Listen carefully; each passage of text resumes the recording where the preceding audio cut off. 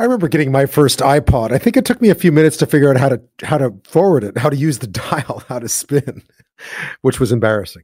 But very fond memories of the iPod, from the first ones to all the different ones they put out over the years.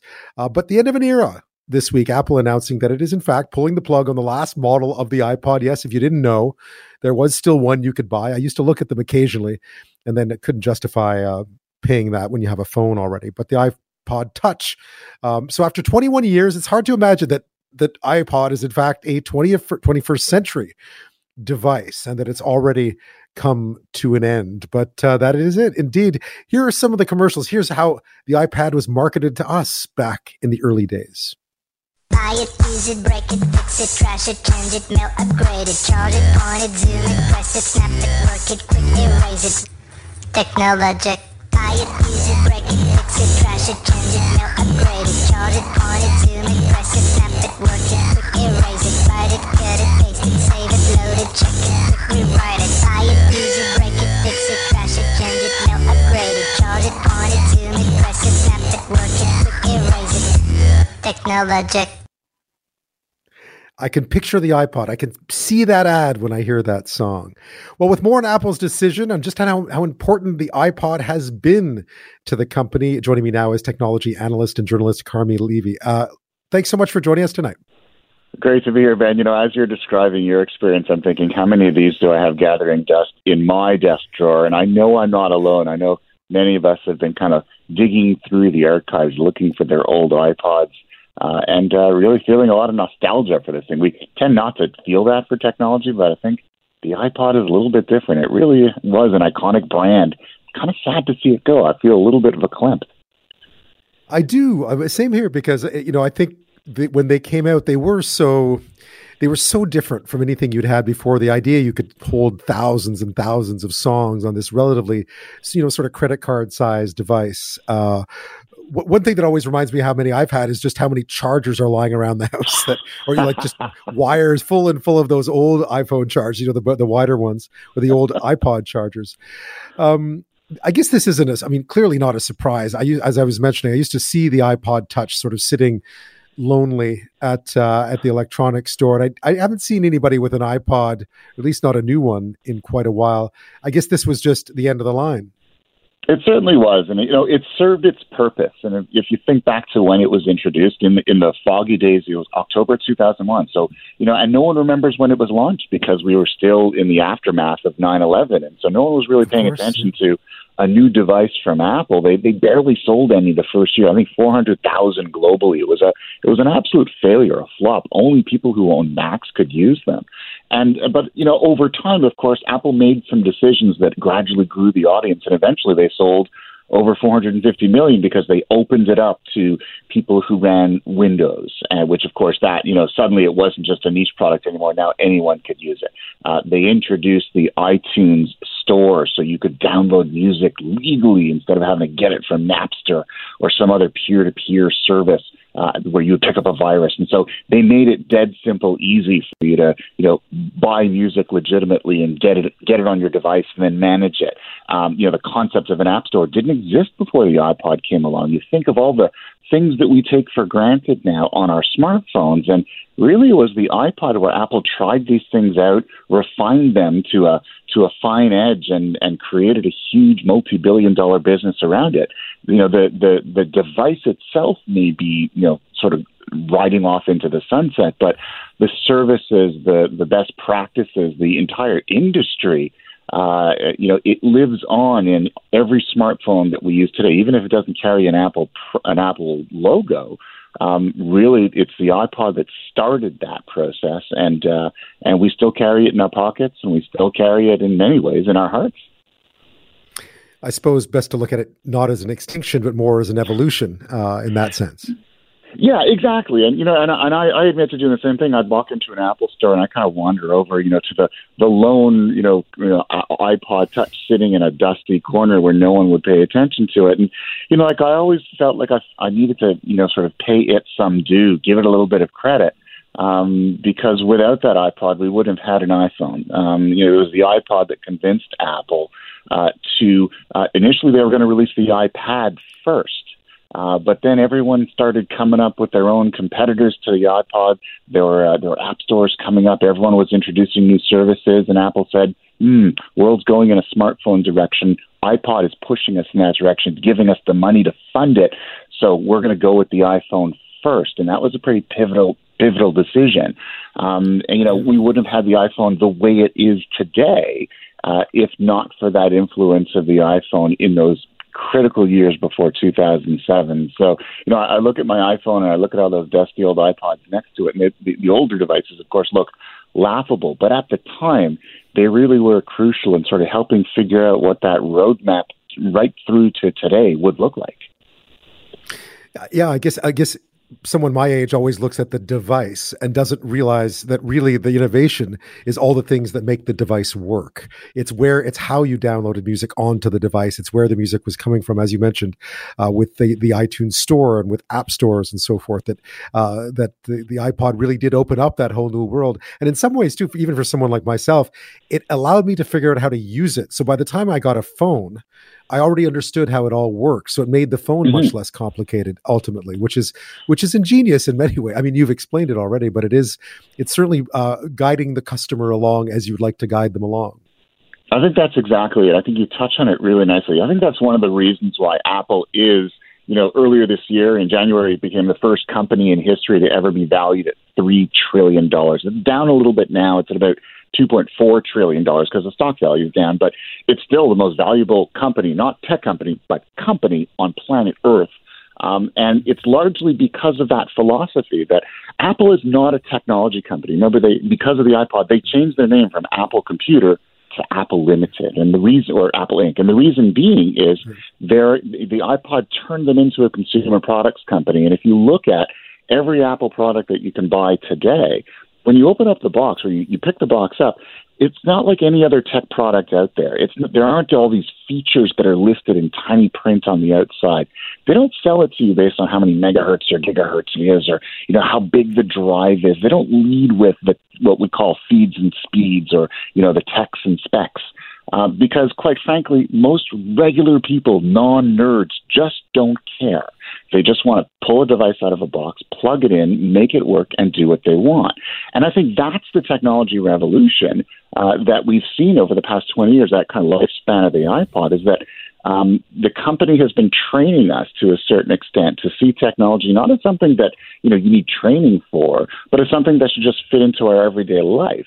And I think they've done a really good job of that. It's something that I can put in my mom's hand, and she's not a terribly techie person, but she can more or less figure it out. And until the iPod came along, until other devices came along that kind of were built on top of that platform, that sort of legacy, that wasn't the case in the tech industry. If I had handed a pre-iPod media player from, iRiver or Creative Labs to someone beforehand, they wouldn't have known what to do with it. I knew what to do with it because that's what I do for a living, but most normal people couldn't, and that's why they didn't take off. I guess at the time, I remember, coming out of the 80s and the 90s, Sony really had the portable music player market, not cornered, but they were sort of the gold standard. Everyone made Walkmans and Discmans and so on.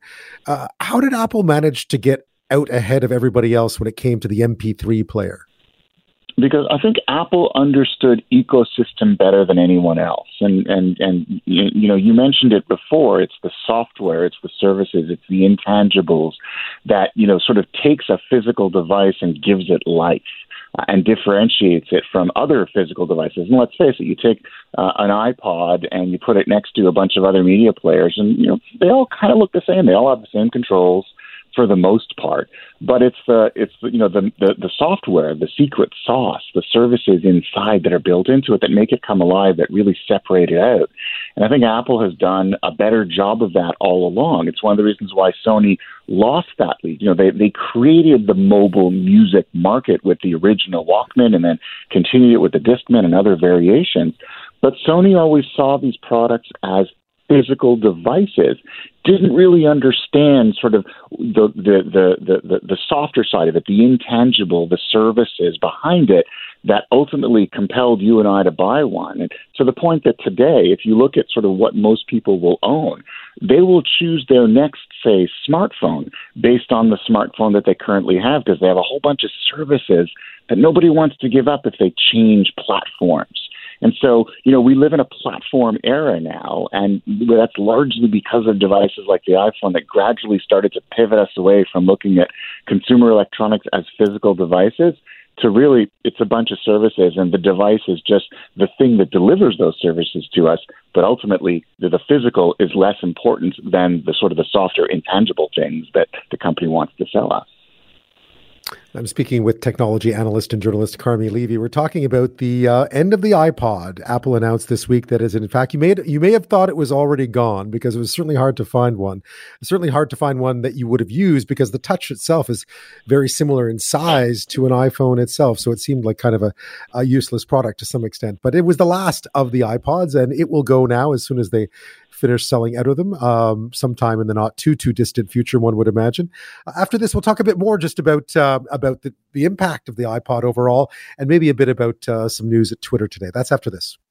We're speaking with technology analyst and journalist Carmi Levy this half hour about the end of the iPod. Apple announcing this week that they're pulling the plug on the long-standing device, I guess 21 years, not bad in the tech business. Introduced in 2001, and many iterations of the iPod. The last one, the Touch, that'll be it. They're not making any more. It'll be gone when they are all gone. One thing I was thinking about, Carmi, though, is that the smaller iPods, like the Nanos, were great to exercise with. I don't like exercising with my phone. It's too big. It's too heavy. And the watch, the Apple Watch, isn't exactly a great music device, at least not to download music onto. So they haven't really. I feel like they've kind of left a gap there in terms of portable music devices. Are they just outdated now, do you think? They certainly are. I mean, everything now revolves around your smartphone. That's kind of the center of our digital universe. And if you think of all the additional devices that we now have, so we have wearables like the Apple Watch, we have AirPods that we stick in our ears, we have HomePod speakers, but they all basically they get controlled by apps that are on our phone, and that phone has to come with us and communicate wirelessly with all these devices to deliver those services to allow us to listen to music and all that good stuff.